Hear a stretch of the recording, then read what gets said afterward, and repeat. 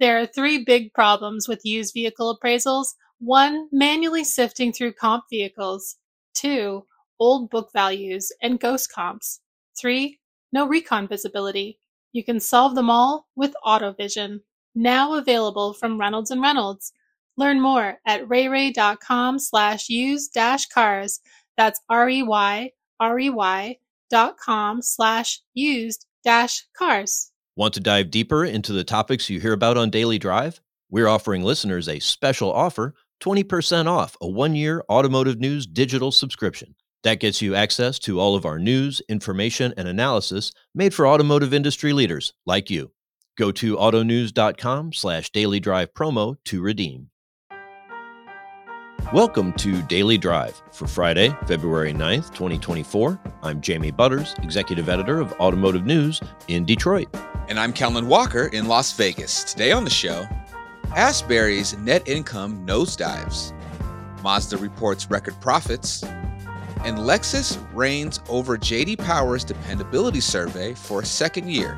Plus, M5 Management Services CEO Lee Harkins joins the show to talk about the biggest trends and challenges for service and parts in 2024. He says managers can't continue to keep throwing money at problems and expect them to get fixed. I would ask managers to really look at the culture of their business. Let's run through all the news you need to know to keep up in the auto industry. Asbury Automotive saw net income fall 84% year over year during the fourth quarter to about $56 million. The company says the results reflect industry trends back toward normalcy, as well as headwinds for its service and parts business. Asbury also reported an $88 million asset impairment. The company said it spent $1.8 million in professional fees related to its acquisition of Jim Koons Automotive. The $1.2 billion Koons deal closed in December. It was the industry's largest transaction in 2023. Asbury is also dialing back its growth target by $2 billion. The dealership group had sought to reach $32 billion in revenue by 2025, but an investor presentation indicated Asbury would now pursue becoming a $30 billion company and listed a time frame of 2025 to 2030. An Asbury spokesperson said executives were not available to clarify that deadline on Thursday. The group produced about $15 billion in revenue during 2023, down more than 4%. Borg Warner's all-in on electrification strategy is being tested. That's as the pullback on increasing electric vehicle production hampers the automotive supplier's sales and earnings. The company saw a 6% year-over-year gain in both categories for the fourth quarter, with $3.5 billion in revenue and $281 million in operating income. Full-year sales grew 12% to more than $14 billion. Full-year income rose 15% to more than $1.1 billion. But the performance fell short of expectations and left investors with questions about the supplier's exposure to EV programs, which are not panning out as expected. Mazda expects to ride its new wave of large products to record profits. Customers are snapping up nameplates such as the CX-90 crossover and are increasingly buying into higher-margin hybrids. The automaker booked all-time high earnings for its latest quarter. Mazda says it's now zeroing in on record profits for the full fiscal year that ends March 31st. Mazda's optimistic appraisal comes as the company released earnings for the latest quarter. Mazda notched records for the period in all profit categories. Parent company operating profits surged 30% to more than $500 million. Net income more than tripled to $407 million, as revenue advanced 19% to about $8.9 billion in the 3-month period. Looking ahead, Mazda kept its earnings outlook unchanged for the current fiscal year. Lexus clinched the top spot on J.D. Power's annual survey of vehicle dependability for a second year in a row. Toyota ranks second. It was the highest performing mass market brand in dependability, dethroning Kia after 3 straight years at the top of that category. Overall, long-term quality and reliability slipped slightly across the industry compared with the year earlier. The average number of problems per 100 vehicles surveyed rose to 190 in the latest study. It was 186 in 2023. J.D. Power says automakers face multiple challenges. They include an aging overall car and light truck fleet, ongoing problems with infotainment and advanced technologies, and more electrified models. And we now have a name and leader for the electric vehicle charging network that was formed last year by 7 major automakers. The new company will be called Iona. We'll get back to you on that when we can get it confirmed. Seth Cutler will be its CEO. Cutler is the former president and COO of EV Connect, a charging services management company. The automakers unveiled the planned network last summer.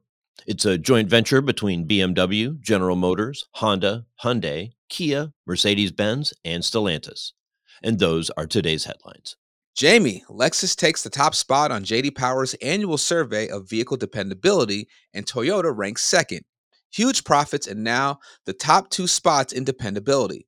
The Toyota brand and Lexus are just rolling. Their 2024 has started out really, really strong. Is there anything that can slow down this momentum? Well, quality problems. We've seen it in the past when companies push to get really big, when they push to be number one. In this case, Toyota's really been pushing in 2023, to meet the demands. Their dealers were really understocked through the chip shortage, and so they've been trying to catch up. Of course, those vehicles will be in the vehicle dependability study in 3 more years, so we'll see how that shakes out.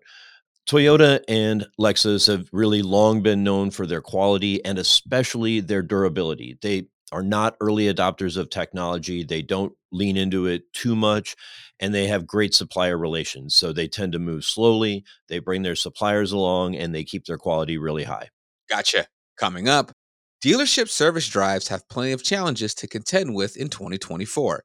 M5 Management Services CEO Lee Harkins joins us next to talk about what managers need to know. That's next on Daily Drive. Data is the backbone of your used vehicle department.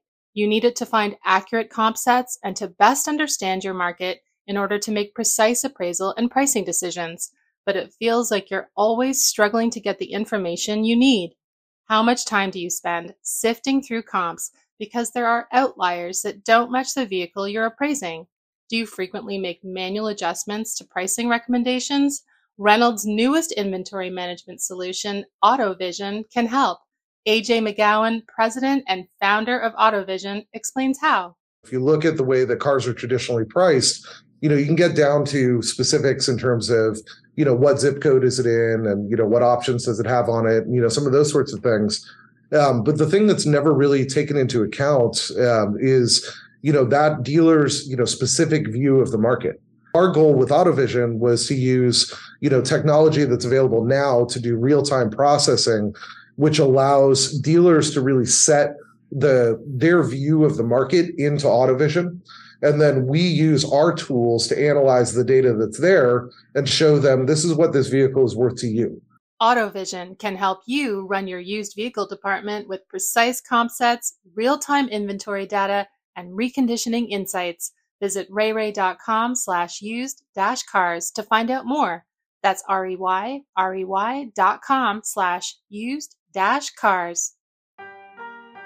Welcome back to Daily Drive. I'm Jamie Butters with Kellen Walker.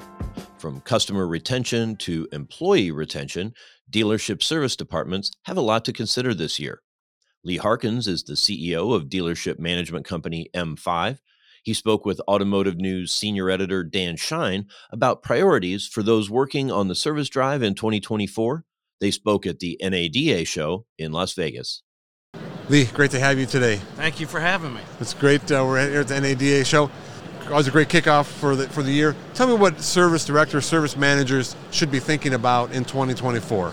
Well, in my opinion, I think they should be really focused on taking care of the client, even more so than we've ever had in the past. A lot of the manufacturers are moving to a net promoter scoring system. As opposed to CSI. As opposed to CSI, which has a component of retention in it with some of them. Mm-hmm. And this is huge. There's a lot of back-end money, and there ain't a service department out there that wants to be the reason why their store gave up a ton of money because their net promoter was bad. Yeah. We always hear about retention. It's so important, always a focus, and always seems to be a tough thing to crack. Right. How come? I think there's a lot of things. In our business, we want everything to be now. We want instant results. Well, improving the operation and earning that net promoter score is not something you go out and touch their foreheads and automatically everybody's, following the process. It takes work, and you got to work at it. And a lot of people want it easy, but it's not something that happens overnight. And what else? You talk about customer retention, also important. Staff recruitment, staff retention, tech recruitment, tech retention. Sure. How should they be thinking about that as far as finding good folks, keeping them? What's going to help them do that? In my opinion, it's all about culture. And there's a lot of managers out there that think the only way they can hire people is to go out and throw money at them. Yep. That gets very, very expensive. I would ask managers to really look at the culture of their business. What the culture needs to be, in my opinion, is that they need to have salespeople of the employees out selling the store to other peers in the industry. I'm always fascinated, and I've heard you speak about this before, and other folks in the business, that when you walk in a dealership, you can tell this place has good culture or not. You can feel it as soon as you walk in the store. And what I like to do is I always abide by the 10-foot rule. All right, if an employee sees somebody within 10 feet, regardless of who they may be, there's pleasantries. Good morning, good afternoon, how you doing? Can we help you? Whatever. Right. And when you walk into a store, and I do it in a store where I get my truck serviced. All right. Now, I look everybody that walks past me in the eye, and I just watch them. Yeah. And ain't one of them say anything to me. That's bad culture. Right, gotcha. They got to understand the customer is king in the store. Yeah. And not just in the spoken word, but in their actions every single day, and as well respect for the other employees. That's great stuff. So, NADA show, always new tools, new things being launched and debuted.